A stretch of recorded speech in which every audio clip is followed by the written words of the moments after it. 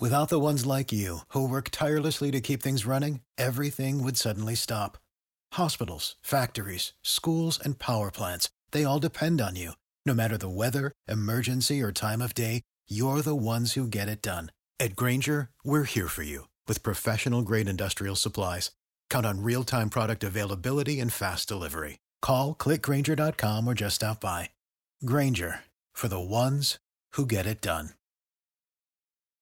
Hello, everyone, and welcome to Jesus Stories, the podcast which tells the life and teachings of Jesus without preaching in an informal, informative, and interesting manner. Jesus has arrived in Jerusalem to the great joy and praise of the people around him, and after a night's rest, he returns to clean out the temple again. You remember he did this earlier in his ministry as well. And in these days before his final confrontation with the religious leaders, he'll teach and teach pointedly to the people, the religious leaders, and you and me. We'll get started in just a moment. First, I need to remind you that these Jesus stories come your way because of your support. And I do appreciate it, by the way. As I've said before, I'm asking that if you need to choose between supporting us and supporting the humanitarian crisis in Ukraine and Eastern Europe, please help that effort. Again, I've put some links to some resources in the show notes. If you could support both of us, great. Just visit the website. It's jesusstories.info. Click on the Support This Podcast tab in the menu, and that's jesusstories.info. Now, I've got an additional resource for supporting the people of Ukraine, and I'm proud to join this effort. It's really easy for you to help out as well. Podchaser is a great platform for finding great podcasts for your listening pleasure. We're pleased to be on this platform. Right now, for every review that is left on Podcaster of this or any other podcast, Podchaser will donate 25 cents to the World Central Kitchen chefs for Ukraine effort. This is the World Central Kitchen. What is that? It's an organization which responds to humanitarian, climate, and community crises to provide food. Their idea, when people are hungry, send in the cooks. Not tomorrow, today. They currently provide round-the-clock meals at 8 different border crossings coming out of Ukraine. Plus, they're supporting restaurants providing meals inside Ukraine in Odessa, Lviv, and Kyiv. Plus, they're working in the adjoining countries of Romania, Moldova, and Hungary. So won't you leave a review at Podchaser about this podcast? You'll find the links in my show notes for this podcast and the World Central Kitchen as well. And by the way, when you leave a review, I match the 25-cent donation with 25 cents of my own through Podchaser. So your review will be worth a 50-cent donation to this worthy effort. Come on, help us feed some hungry people. It's the work of Jesus. You'll find the link in the show notes for Podchaser as well as for the World Central Kitchen.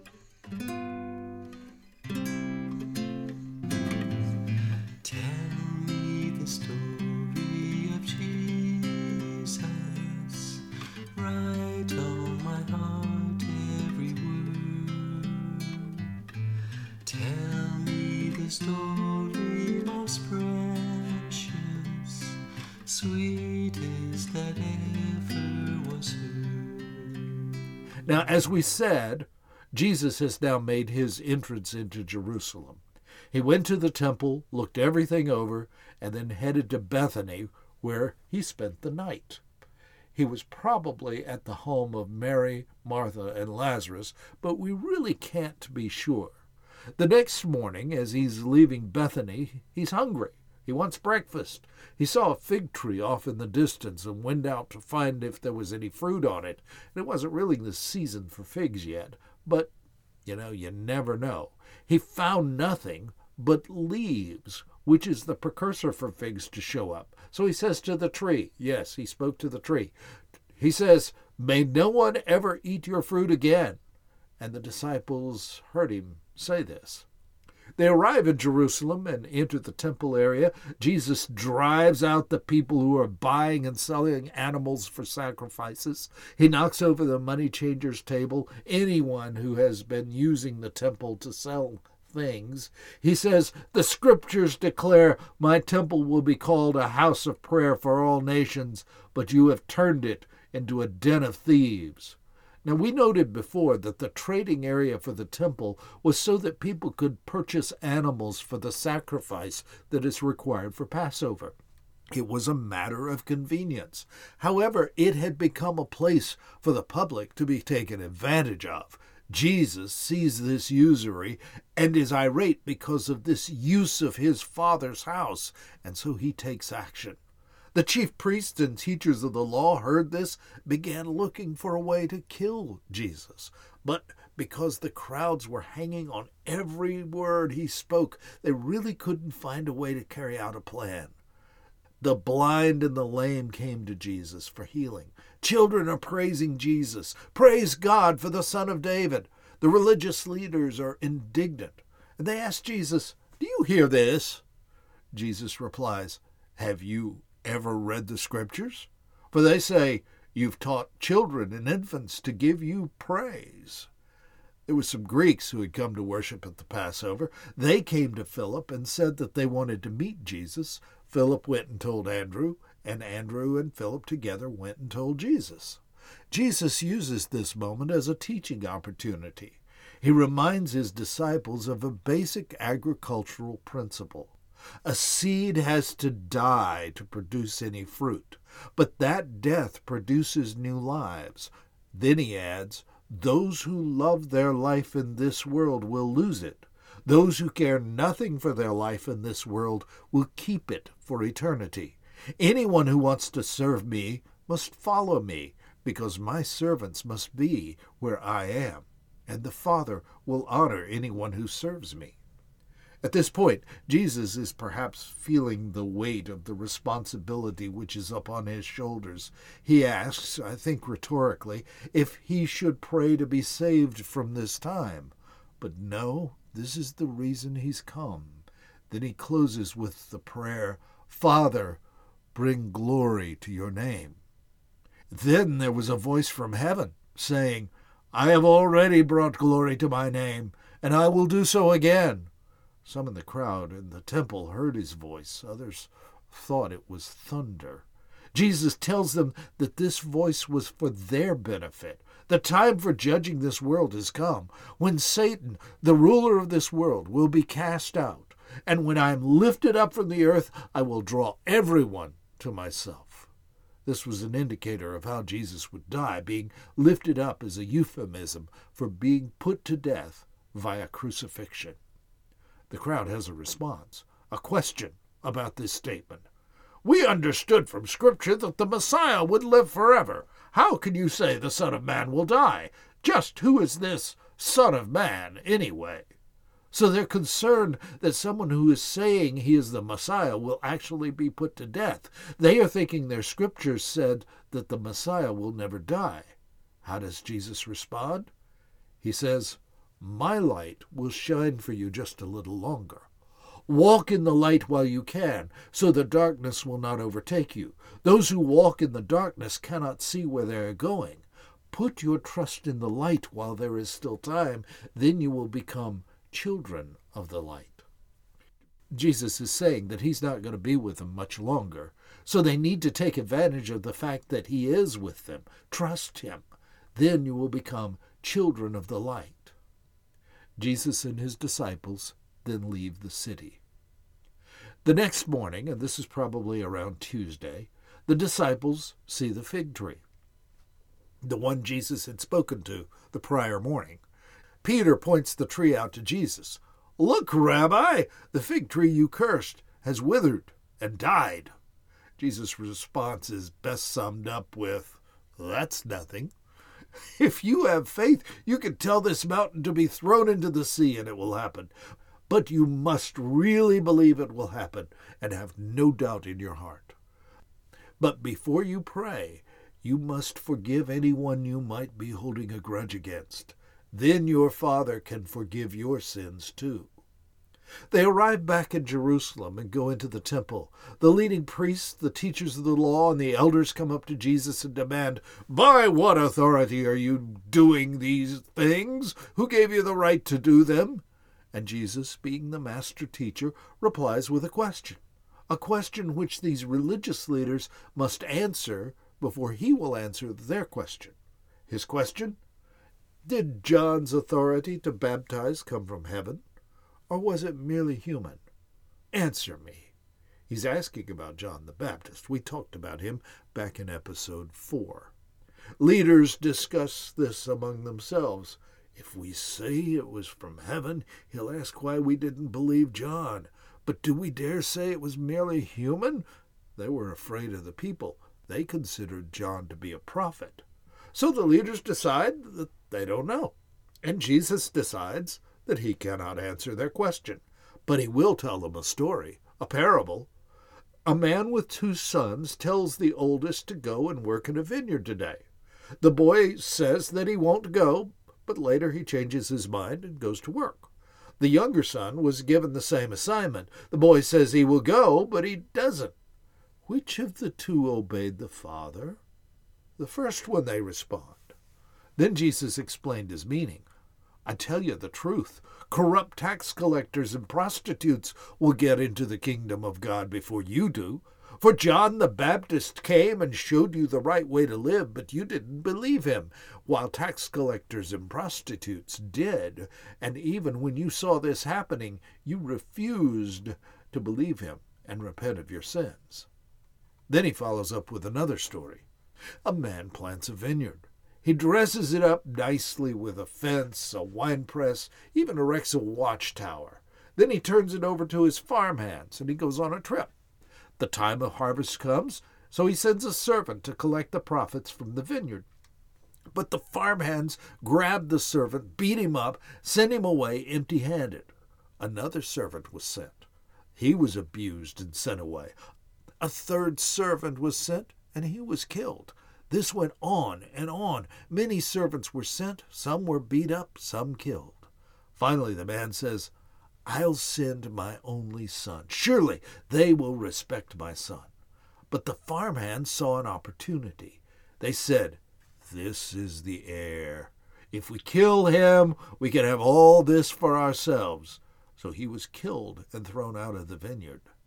What do you suppose the owner of the vineyard will do? Jesus asked. I'll tell you, he will come and kill those farmers and lease the vineyard to others.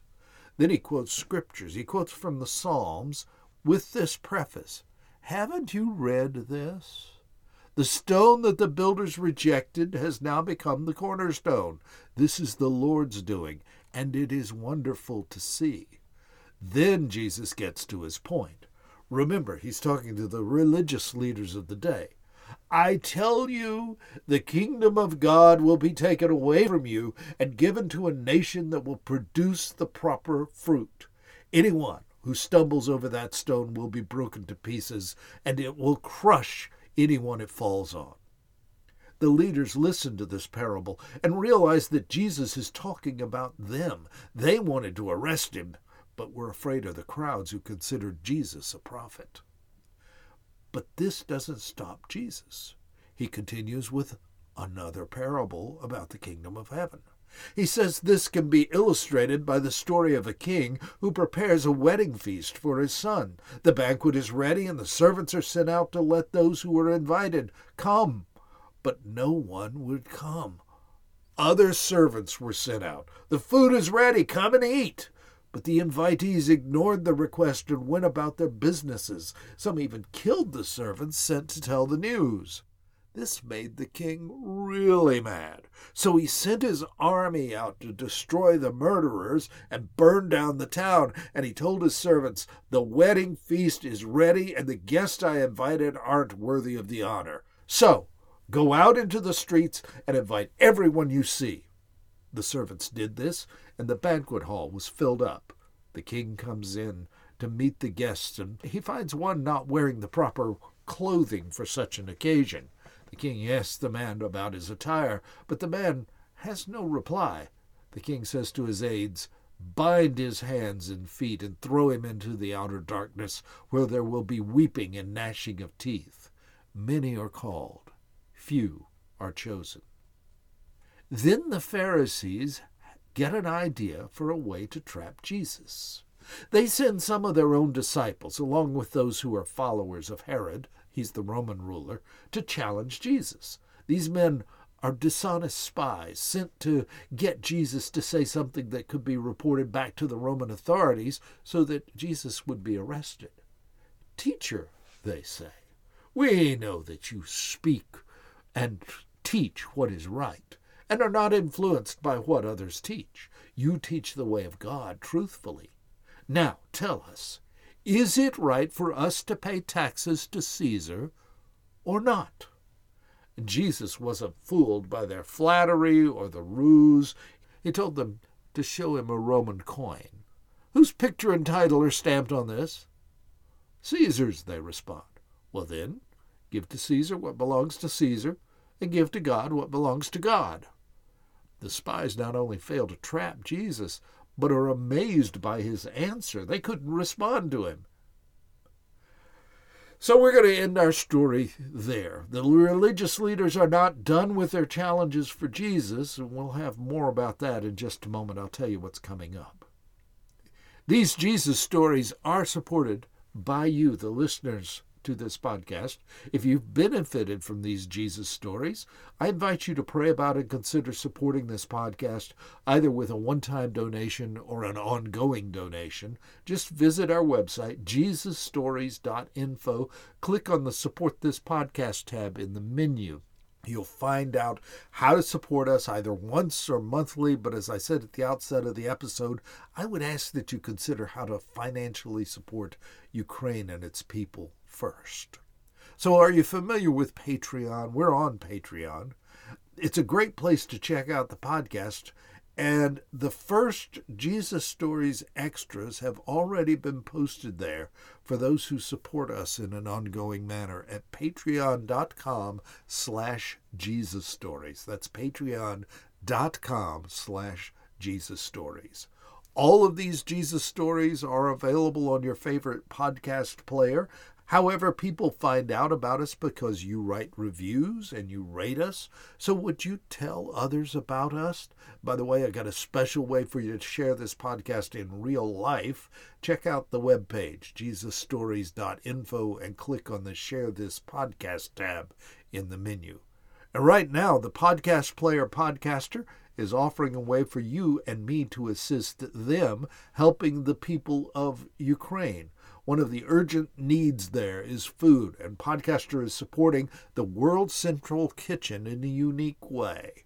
You go to podcaster.com, write a review for this or any other podcast you may want to review. Then the Podcaster folks will donate 25 cents to the World Central Kitchen, with all the funds going to feed the people of Ukraine. For each review you write for this podcast, I will match their 25 cents with my own 25 cents. So come on, make me open my wallet. Help feed some hungry people. This is the work of Jesus. Links are in my show notes and on the website. It's all at jesusstories.info. That's jesusstories.info. So what happens next time?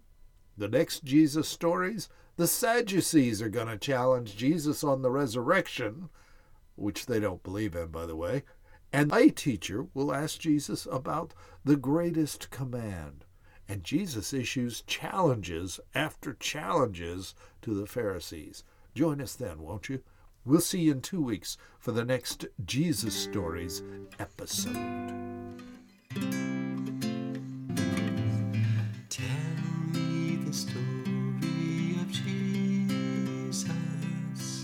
Write on my heart every word. Tell me the story most precious, sweet is that